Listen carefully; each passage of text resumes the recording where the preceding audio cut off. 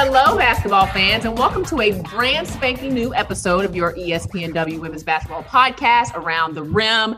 And this is the week of June. What is the date? I never know the date. This is the week of June 7th. So we are hot and heavy into WNBA action, about 3 weeks in. So still a lot of moving pieces, but the play on the court has been hot as ever. If you're not watching, you need to be. Buzzer beaters, overtime games, clutch shots, all of the above. Coming to you on your WNBA app, on ABC, ESPN, CBS, wherever you want to watch the WNBA, we got you. So today's podcast, I will be hosting LaChina Robinson as usual, but Tarika Foster-Brasby is away from us today. Our fantastic and fabulous producer is visiting her mother. So in these COVID times, we are celebrating and excited that Tarika can see her mom, which she has not done in over a year. But we have some very capable hands filling in for the shoes of Tarika, and that is Christina Buswell. Welcome to the show, Christina. Say hey to the people. Hey, y'all. We're excited to have Christina with us, as well as Lachelle Smith, who is shadowing Christina. You love to see the professional development happening amongst women podcast producers. So thanks for filling in, Christina. And we have got an amazing show for you guys today. Yes, lots of very special guests. Joining us on the show, we do have brand new head coach of the Seattle Storm, Noelle Quinn. Wanted to just give our fans a little bit of insight on her background, on how she's feeling about these opportunities, but then also what happens to her the night after Arike Ogunbowale dots their eye with a buzzer beater. So we're going to find out what she's like after a tough loss, as well as a new head coach. But congratulations to Dan Hughes on a Hall of Fame career and welcoming in Noelle Quinn for the Storm. On our show, we also have the amazing, the incomparable Christy Winter-Scott. And we're going to look at the bottom half of the WNBA standings, where there seemed to be some movement happening for various reasons.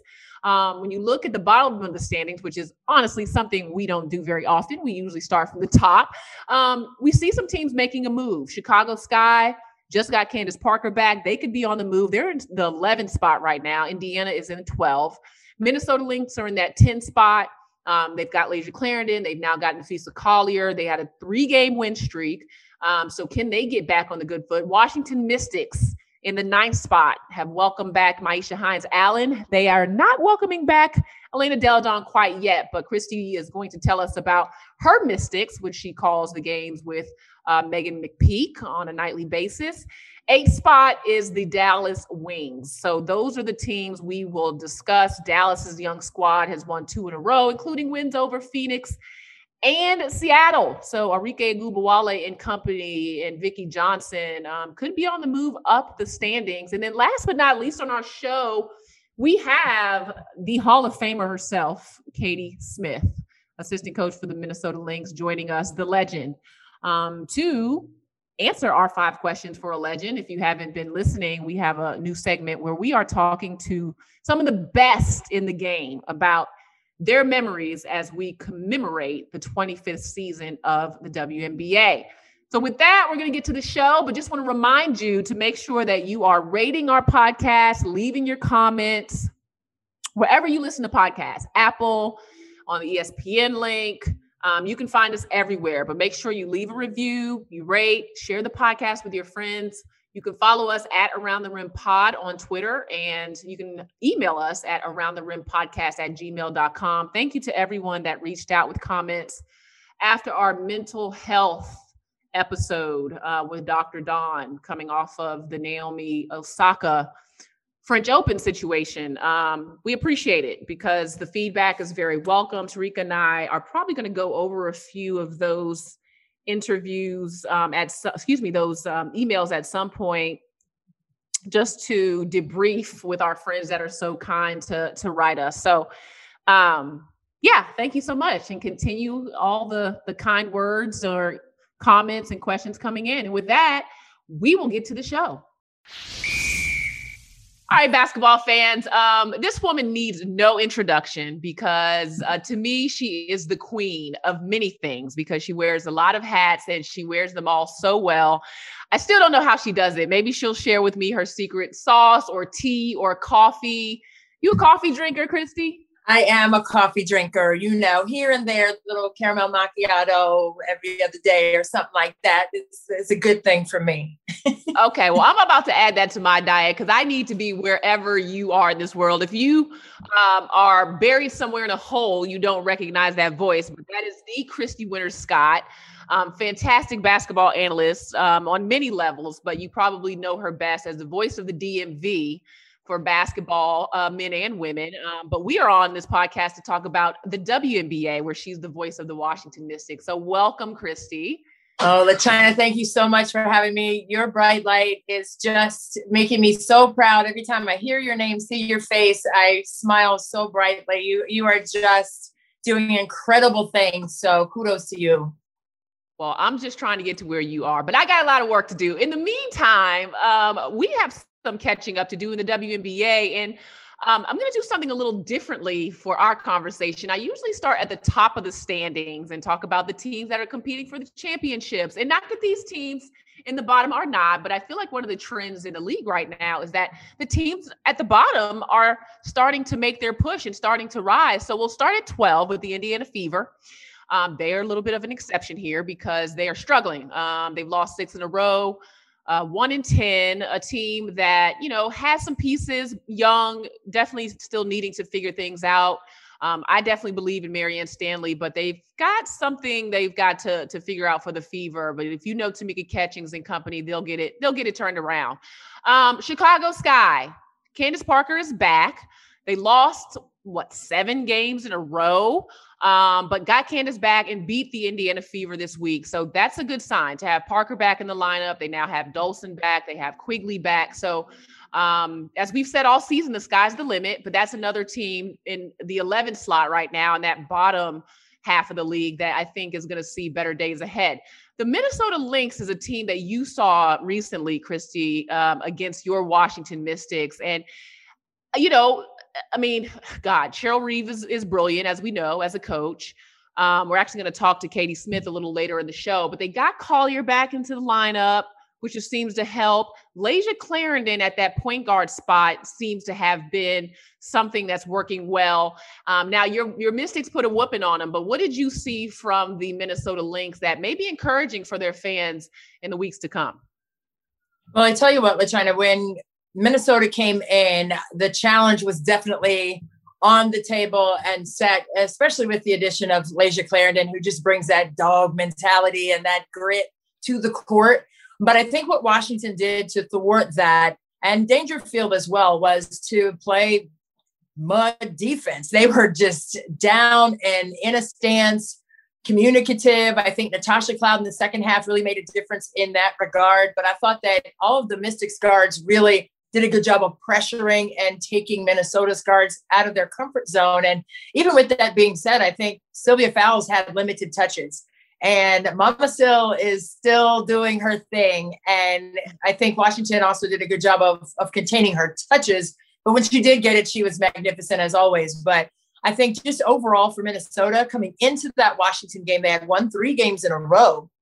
And with that, I think came a lot of confidence. So those 3 wins, I think they got them because they continued to gain that chemistry with Collier back. They were missing her at the very beginning. And I think with having her back in the lineup, I think made a big difference. But I also think the addition of Lasia Clarendon, who was released from New York, picked her up. I just thought that was a terrific move for the Lynx in terms of her experience level, her knowledge on the defensive end in particular, but also her ability to score the ball. So when you add a player like that to the mix of a relatively young team, I think that has been a good calling card for Cheryl Reeve. I know she was frustrated at times in the Mystics game because they were turning the ball over or, some of their errors were unforced situations, but I just love what she has in her bag in terms of what she can work with, how to get them back in that great flow, because they were slow out of the gates before they won those 3 in a row. But then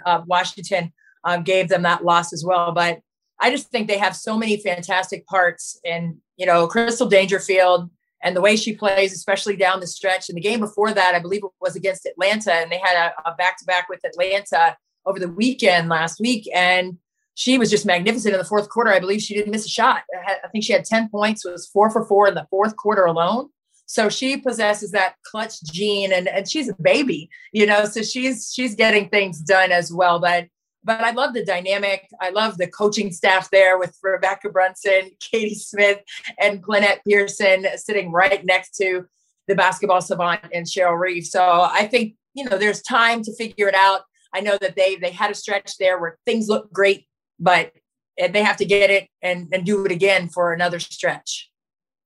Yeah, I mean, you mentioned the 3 in a row coming in, which included those wins over Atlanta, which I was impressed by because they did it in different ways. First time they played Atlanta, Syl was not as involved. Second game, she was, but they were able to stretch their lead with their defense. Actually, they turned Atlanta over pretty well in those 2 games.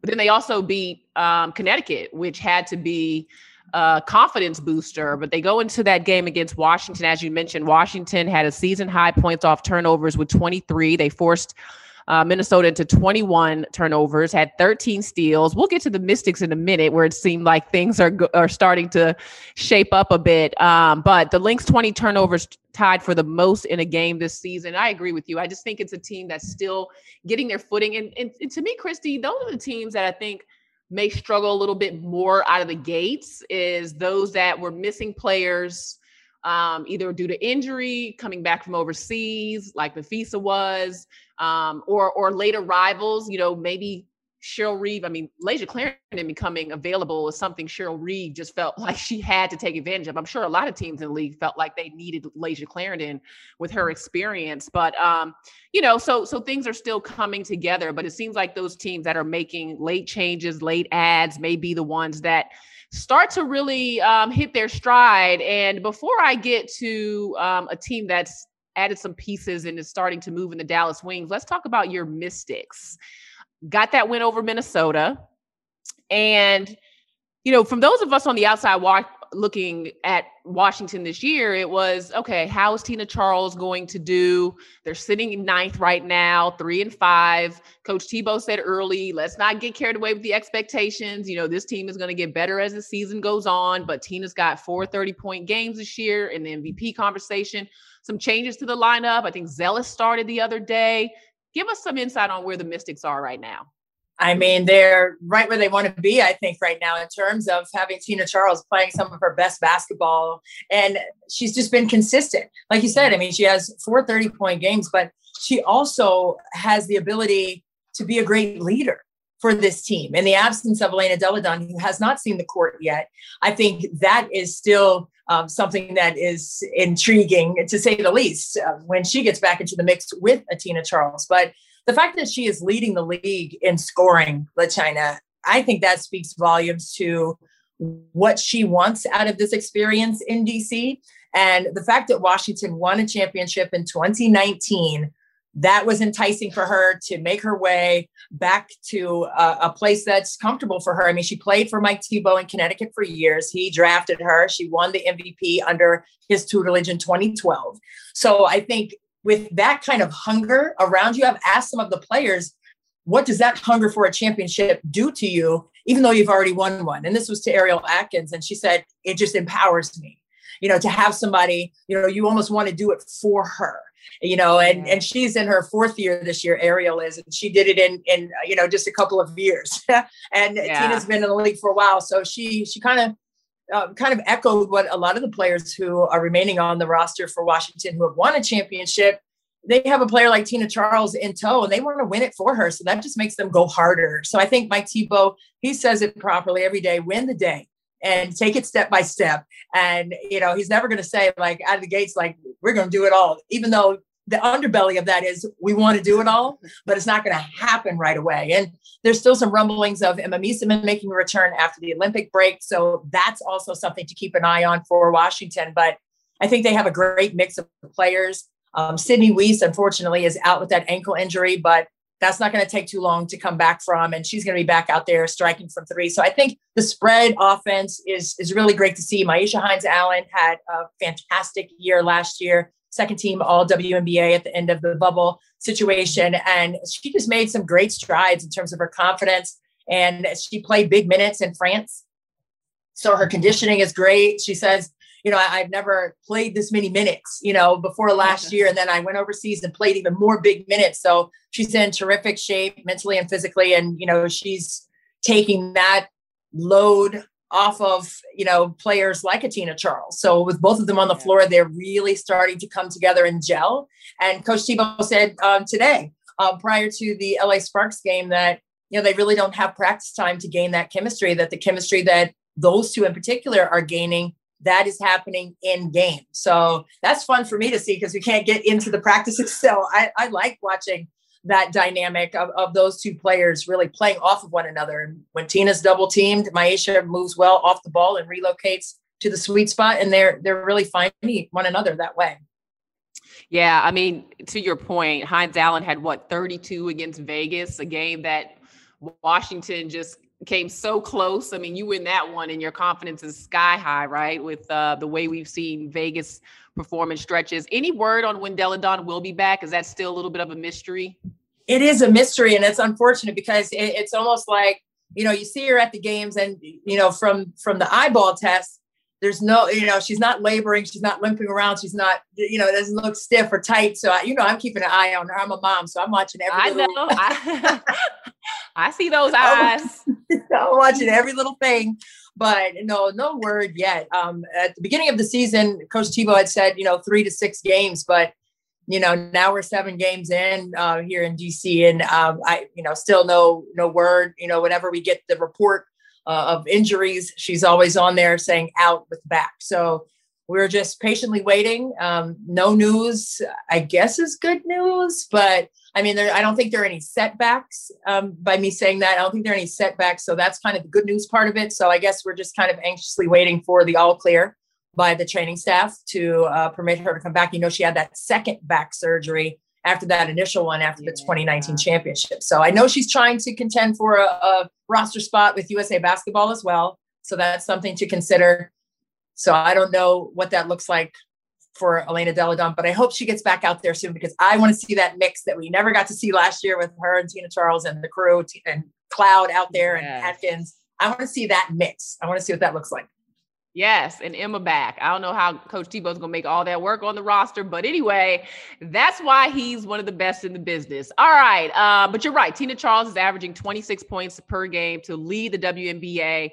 Next closest is Arike Ogunbowale at 22 per game. So a little bit of Tina's up there. And speaking of Arike, the last team we wanted to ask you about is the Dallas Wings, the young Wings, who have won 2 in a row. It's not just that they've won 2 in a row, and they are in that 8th spot. So the bottom up goes Indiana, Chicago, Minnesota, Washington Mystics, and then Dallas. But the 2 that they won were against Seattle with the heartbreaker shot by Arike Ogunbowale and against Phoenix. So against 2 teams that are ahead of them in the standings.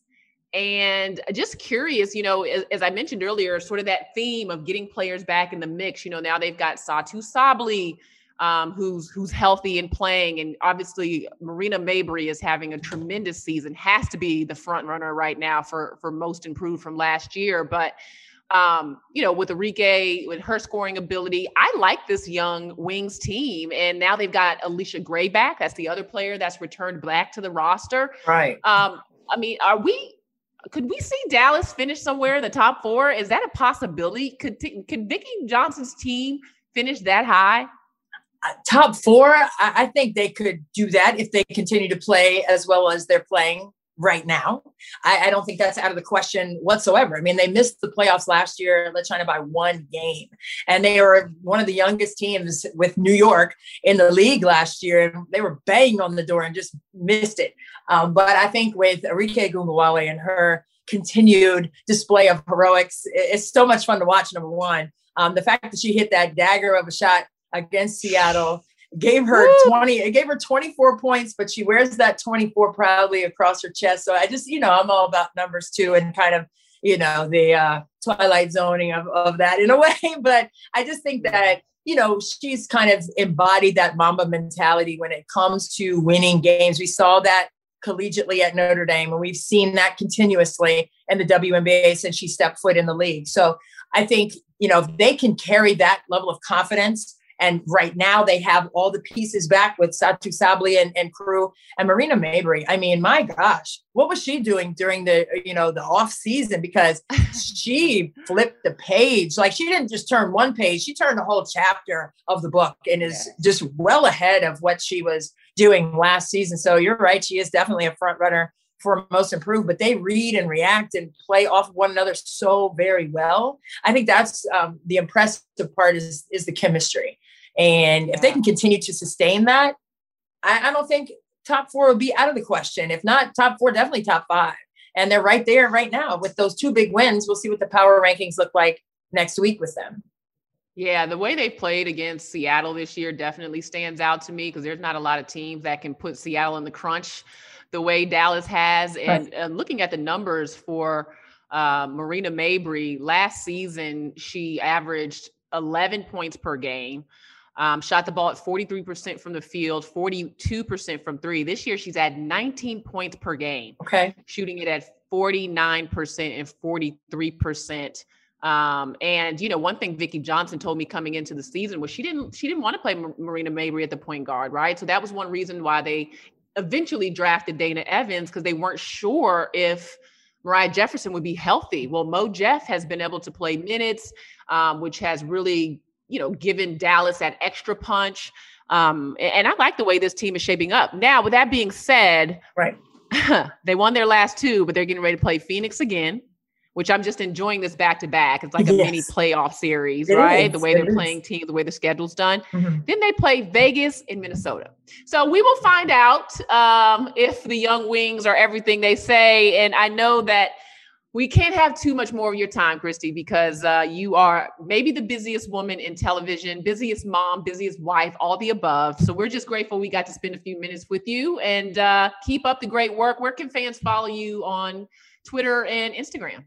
Well, it's both the same handle, Christy, CHRISTY, W Scott 51 on both of those platforms. And LaChina, I love you so much. I'm super proud of all that you do for the game, with the game. And I love the fact that you had me on today, because I love seeing your beautiful face and chatting with you, and all the best to you moving forward. Keep doing great things, LaChina. I love you so much, sis. That means so much coming from my role model to hear those words. And one more thing. Oh, yes. Tell them about your podcast, because you have 2, right? I do. With that COVID break, I can't sit still. That I was going crazy. So I figured I'd get on some podcasts. So I'm on the Field of 68 podcast network, and that's been so much fun. We just recently had Tamika Catchings on there talking about her Hall of Fame run and everything, Fever, basketball, and WNBA.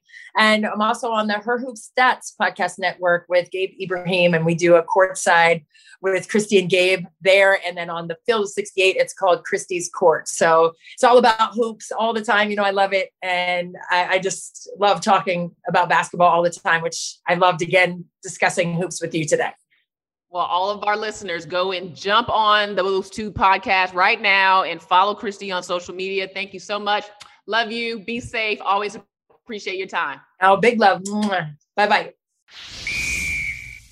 All right, WNBA fans, some huge news out of Seattle about a week and a half ago, maybe now. The days are going so fast. But the Storm named a new head coach. A future Hall of Famer, in my opinion, and Dan Hughes, retired, announced that he is ready to step down and start the next phase of his life. So we are thankful for everything that Dan Hughes has done for the game. And Seattle is always ahead of the curve. And this was no different in the announcement of Hughes' retirement, because they were already ready with their next head coach. And she is joining us right now, none other than Noelle Quinn. Noelle, thank you. Congratulations. We appreciate you joining us. Just now that things have maybe settled down a little bit, I know you're on a 5-game road stretch, but what has your world been like since being named head coach of the Storm? Still floating a little bit. It's been a whirlwind, a lot of love, a lot of support, but also a lot of stress. You know what I mean? Just, with added responsibility, but good stress, if that's even possible.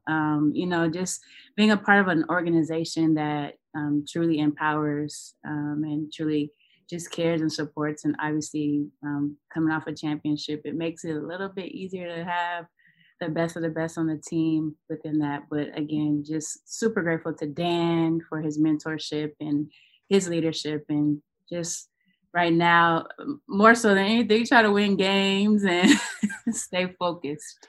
Yes, totally understand that. You mentioned Dan. You also got a great staff too, including Klopp, who's one of ours, who's been on Around the Rim podcast. I know it's great also to have someone with his experience. I forgot to mention him on your game. Want to send a shout out to Klopp.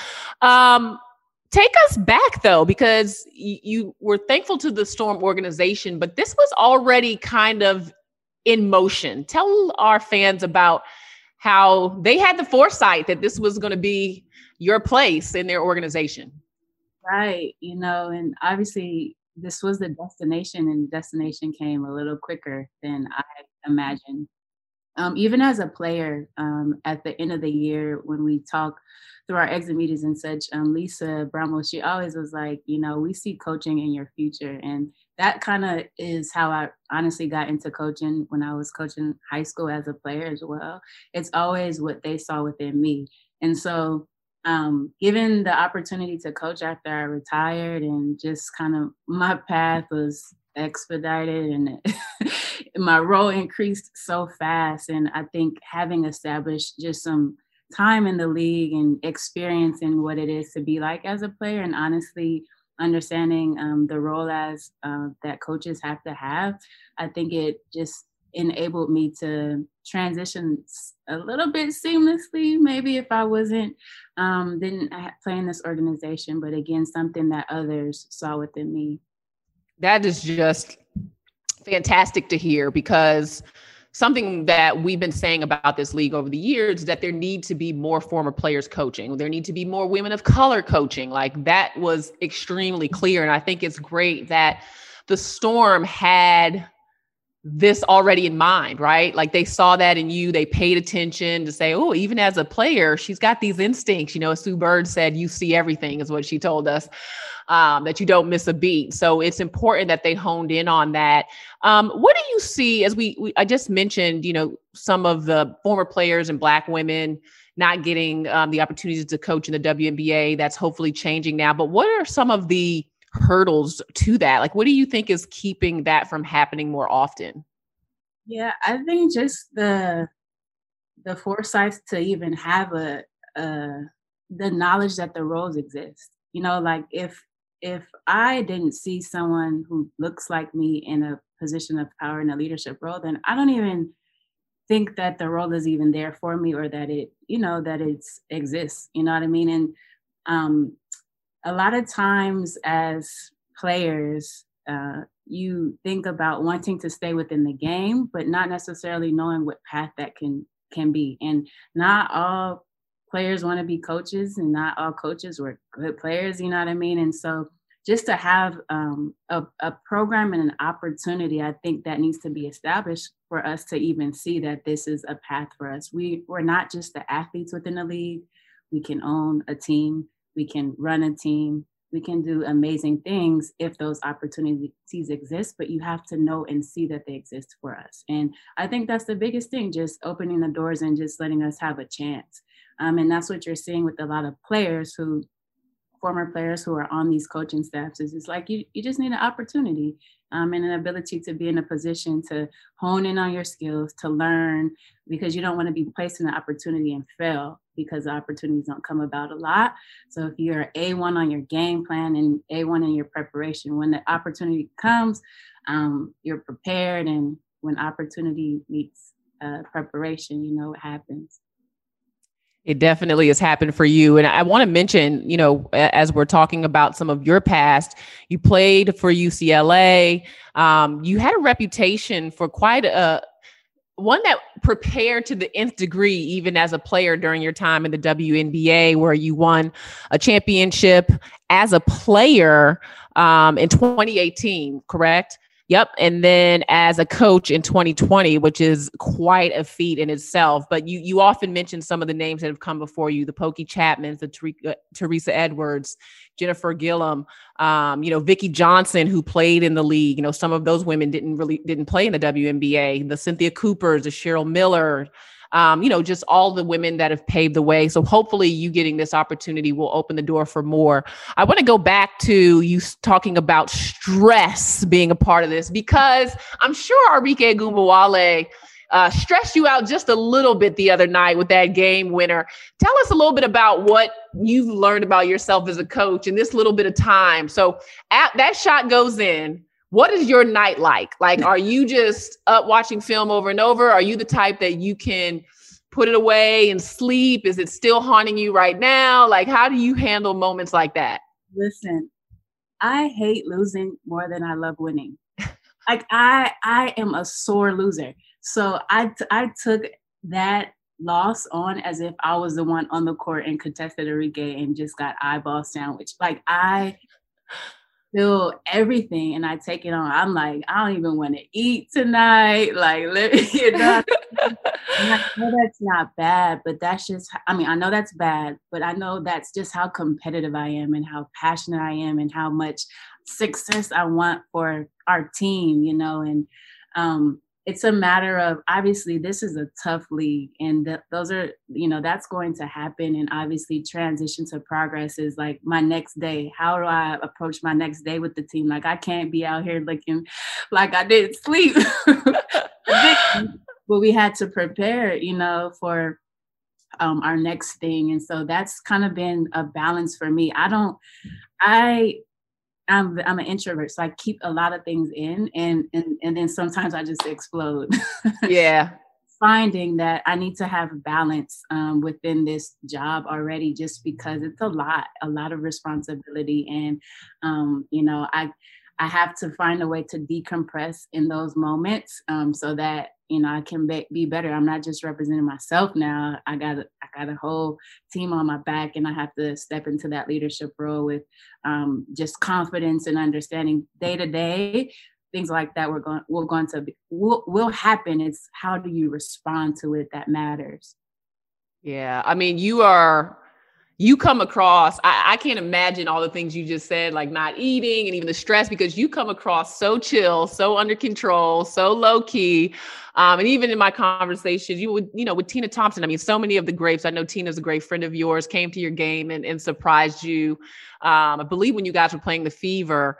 But even she just talked about your demeanor and kind of how you were born to be a coach. So I don't see that stress side coming out of you, but I do believe you that it's in there.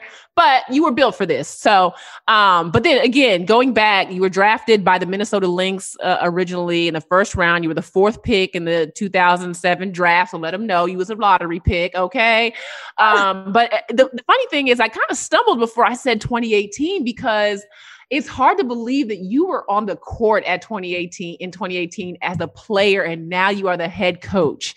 Like, that is just incredible. If there is one thing that you would say in between that time and today that has prepared you for this moment, what was it? Just how to be a professional, honestly. I played for a lot of organizations and for a lot of great coaches and with a lot of great players. And at every stop, I picked up something and I learned something. And honestly, I didn't learn what it meant to be a professional or what it took to be a professional until I got to LA. And I played with Tina, I played with Delisha, I played with Tisha, I played with Ebony Hoffman, I played with Candace. But those vets for me, played with Marie Ferdinand. Right? Those, excuse me, those vets for me showed me what I had to do in order to have longevity in the league, but also how to maximize my role. You know what I mean? I went from being a starter. I had DNPs before. Like, I've been in playoff situations. I have had a lot of experiences within my career, good, bad, or indifferent. But from those experiences, I've really taken it into my coaching, and it shaped who I am, and to understand, and I could rock with everybody because I know at some point how you felt in that moment. And just understanding, like, at the end of the day, no matter what happens, you have to be professional. And, you know, with your reputation, it follows you no matter where you are. And from that moment in LA is where I really understood that, because of those wonderful ladies.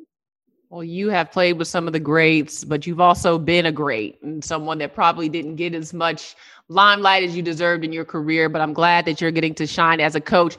We don't have any more time to get too much into the Seattle Storm, though we will have you back. We wanted to introduce you to the audience. Now we got to come back and grill you about the Storm. But if there's one thing that you would say is the most important aspect of development for your team right now, I watched you guys in Atlanta. I thought your bench stepped up. You know, I thought the way you changed your substitutions to keep Sue or Stewie or Jewel on the floor at different times, but also resting them. I thought that was a huge key, something you had talked about.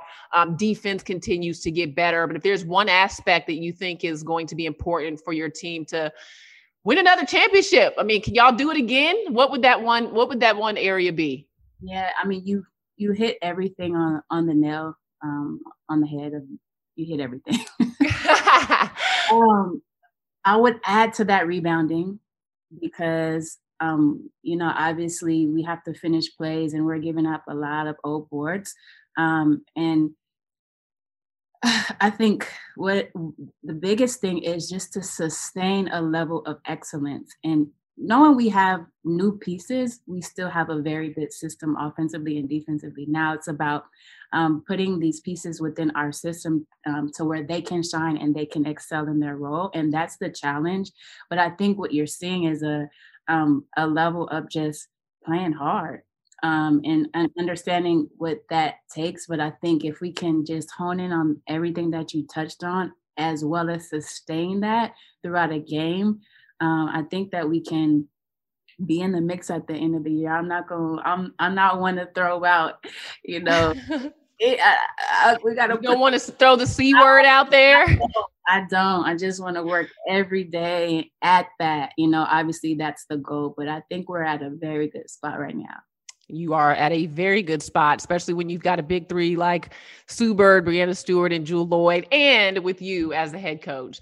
Noelle, thank you so much for your time. We appreciate it. Good luck. I'll see you tonight in Atlanta. Okay. Tomorrow night. Yes, tomorrow night. Thank you so much for your time and congratulations. Thank you. All right, take care. Basketball fans, honestly, I think when Tarika and I sometimes, you know, look at the roster of names that we've been able to have on this podcast, we're blown away. Like, I'm just not even gonna lie to you. Like, the first thing people ask when they ask me about Around the Rim podcast and what's been great, it's that the people and the women who have built this game are so giving of their time and their knowledge. And our next guest is someone who has done it all. I mean, 2-time WNBA champ, 2-time ABL champ, 3-time Olympic gold medalist, a finals MVP, 7-time All-Star, scoring champ, top 25 player of all time, the Women's Basketball Hall of Fame, Naismith Hall of Fame, you name it, she's in it. But we are super excited to have right now a Minnesota assistant coach, Katie Smith, with us on the podcast. What's up, Katie? Hey, doing great. You know, we're out here working and enjoying this wild season so far. I know. I was going to say it has been a wild one. And I would be remiss if I did not mention your Lynx were a little slow out of the gates. However, you've gotten Nafisa Collier back. You guys have added LaChina Clarendon to the roster. You tell me kind of what is happening. You've won 3 out of your last 4. What do you see developing with this group? Hey, we just got to keep working. You know, coming out of the gate, training camp was, you know, pieces weren't quite there, just like everybody. Again, this is not something new that is only to us. This is the league. It's somewhat of a challenge for lots of teams. But really just trying to figure out our niche. We've had a lot of, you know, new players. We've got some free agents. You know, you got people coming back their second year. So it's really, we're just kind of sticking with it. And, you know, part of it's just making it just how hard you have to play every night to win a game. It's buzzer beaters. It's down to the wire. It's down to the last possessions. But we're excited about where we're going. Glad we got a couple wins. That tough one down in D.C. Couldn't quite pull that one off, but jump back on it on Saturday against LA, who's playing really, really well. So it's exciting. We like where we're headed. We just got to go out every night and compete. And that is the bottom line, because it is a dogfight every single night.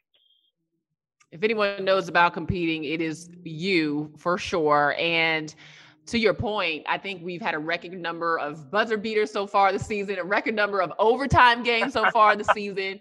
With rosters constantly evolving, with players in and out, we've got a Eurobasket coming up. Players are leaving again. Jonquel Jones, everyone probably saw, will be gone. So a lot of moving pieces, with injuries, unfortunately, also part of that story. Before we get to our 5 questions with the legend segment, LaChina Clarendon's addition was a huge boost for your team. Just why was she maybe one of the pieces that needed to come together for your particular team? Lay is just a professional, right? She has a command, approaches the game, can really thinks the game. And also just is a positive, like positive touches, cheering for everybody. I think just somebody who has a little more vocal piece for us, but also just has a command of what we're trying to do defensively. Offensively, she's really able to get people shots. So just kind of that whole package, both on and off the court, of just kind of what she brings and how Lay does her job is really, really important. Yeah, I mean, she is that's what you see from her on the floor, right? Like just the professionalism and the experience, right? Because Dangerfield still is growing in that point guard spot. So having someone that's been there in the battles and understands it, I'm sure has been great. Okay, so to commemorate the 25th season of the WNBA, we are doing our 5 questions with a legend. We did have Delisha Milton-Jones on last week, so who was amazing. Yeah. And so I figured some of the questions I'm going to keep the same, but because you may listen to the podcast, I'm going to have to change a couple questions. So if you did listen to it, your 5 questions will be a little different. But I will start off with this one. For you personally, what was your most memorable moment in the 25 years of the WNBA? Now, it does not have to be when you were playing. It could have been when another team is playing. It just, what in your opinion is the most memorable moment? I prefer for it to be with you as a player, but whatever you want to do. Yeah, no, it's me as a player. Man, I hate favorites because there's so many, but it was my time in Detroit. It was probably winning my first championship there. I had a ball in Minnesota, and I was so connected, and the fans. No, we didn't win, the way they would want to, but going to Detroit and having an opportunity and knowing you have a squad that you can go out and win this thing, and we just never let up during that time. So I would say just my time in Detroit was really, really special. The group of players, coaches, and that was probably one of my memorable times. And you're reunited, of course, with Cheryl Reeve. Exactly. And you were reunited at one point with Bill Lambier. So you guys must have liked each other a lot during that time in Detroit. Right. But you're absolutely right. Obviously, we don't like it when teams fold, but that was an organization that accomplished so much. Yeah. I mean, the fan following you guys had, the way you played. I mean, it was just I know a lot of our best moments, not to mention Tweety's one of my best all-time players. There you go, exactly. All right. So my next question is, what is one thing that WNBA players are doing now that you wish, or they have now that you wish you had or were doing when you played?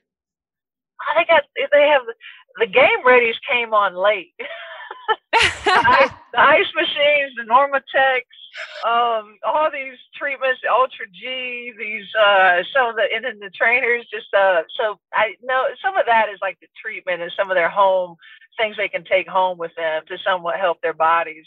But honestly, the travel is a little bit better.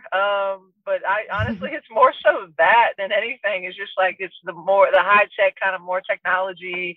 The diet things in the resources they have in that way. That's probably the biggest thing is just all the hands-on stuff they get, and they get more massages and all that. So yeah, I think that's probably the one thing. So you're saying recovery-wise, if you had all the technology they have, you would have been dropping 40 a night instead of 30 a night. Is that what I hear you saying? Pretty much. And played against so you can't touch anybody in the perimeter or anything, I might have been all right. And in the charge circle, the restricted area, if I had that, I would have been good. Because there would be about half less charges called against me back in the day. So no, but everything involves. But honestly, the recovery stuff is just like, I'm like, what? What do you have? So yeah, cool. They've got it all these days. Yeah. Okay, all right.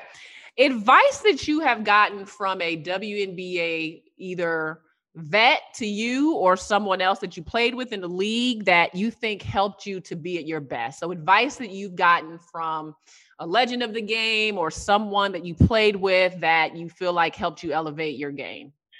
Yeah. So the advice is just honestly, just kind of trying to stay in a moment and not worry about all the things you can't control, because we truly have the best job in the world, and being able to play professional basketball.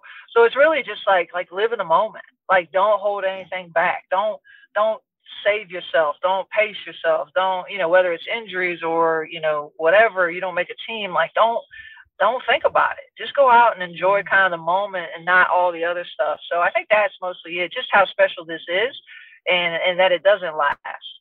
We don't get to do this forever. It's play basketball. So that's kind of what I would say is just kind of enjoying where you're at and doing, letting it all hang out, because it definitely doesn't last as long as you'd love it to.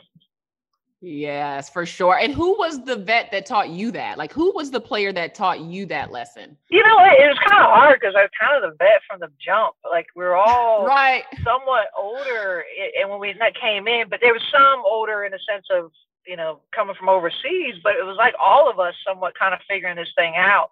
And I think not having the WNBA is something that we looked at, kind of growing up. It wasn't there. Senior year, these leagues start and you're like, oh yes, let's do it. But not knowing what it would mean. So we were somewhat at that point, but I think we just realized going through it, it's like, man, I get paid to play basketball. And it just really is unreal of just how special it is and how hard it is. I think that's also another part. It's just, this thing isn't easy. So. Yeah. Okay. One player that you love to play against during your days, your favorite player to compete against, and your favorite player to play with? Oh, all right. DT is one of my favorites to go against. DT and Catch were two of my faves because I knew, Catch might have guarded me. DT wasn't guarding me. I was going to guard her. So that was always fun because we'd go at it and make each other work, and you did hit shots. So DT is one of my faves. Plus, DT, she's got a love for the game. Even when she's competing, she's, making comments and smiling. So those are things I like, of just like enjoying comments. She's talking trash. But sometimes it's not. But it is like, it's like you're enjoying what you're doing, right? You're competing and wanting to beat each other, but there's also like this like love of what you're doing and like having fun while you're doing it. So my favorite player to play with is Dawn Staley. Dawn is, first of all, she makes you feel good about what you're doing, right? She's next shot's going in, like she's pumping you up. She's going to throw the ball to you. She's going to keep it going. And then she's another slick one. I think I like the smart Alex. She's got more comments to the refs. She's got the funniest things that come out of her mouth. Like, she's just, she's funny. I mean, everybody knows Dawn. So not only the basketball of like leading your team, but it's like the way she makes you feel. And then, just having a good time too of doing and being around. So she was also somebody who I enjoyed playing with. Yeah, I can see that. Dawn looks like she's having a lot of fun when she was playing, man. I swear. Not as much fun coaching because she's doing more of that talking to the refs. And, she's pretty good at that too. She's good. She's slick. She can't control the rock when she's coaching. So that's where probably the jokes come to an end. But no, I love Dawn. She is one of our favorites on the podcast too. All right, last question before you fry in this car. So I asked Alicia Milton-Jones who her favorite starting five, what her starting five would be from the group that's playing now. And since you're coaching Minnesota, I'm going to allow you to keep your players out of this. So we know you would choose all five from your team if you could. But if you had to pick a starting five from the other 11 teams and the players are available that you would put up against anybody, who would that 5 be? I still take Birdie right now. I'd take DT. Who's my 3? I got Stewie. She's my 4. And my 5.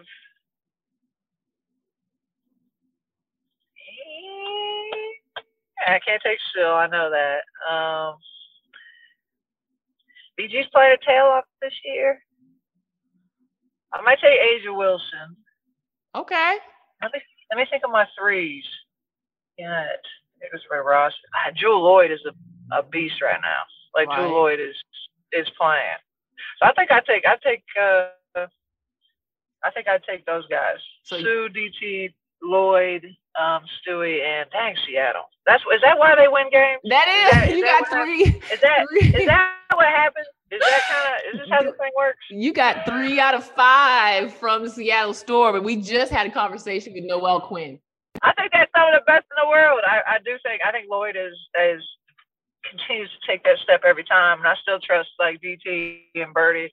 Now defensively, Jules gonna have to do a lot of work, and so Stewie, we're gonna have to do that. But Sue and DT do enough, so well, I would take you coaching that 5 any day if I couldn't put you in that 5, because I know that you are many favorites. I mean, the toughness you played with is one of our best memories as we look at the 25 years of WNBA. So we celebrate you and appreciate your time as always, and just being the humble.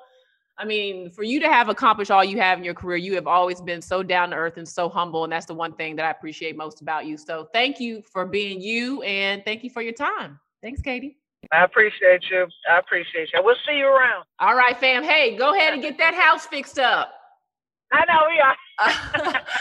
Hey, let's try to be good. We'll appreciate it. Okay, take care. Yeah, you got it. All right, bye-bye.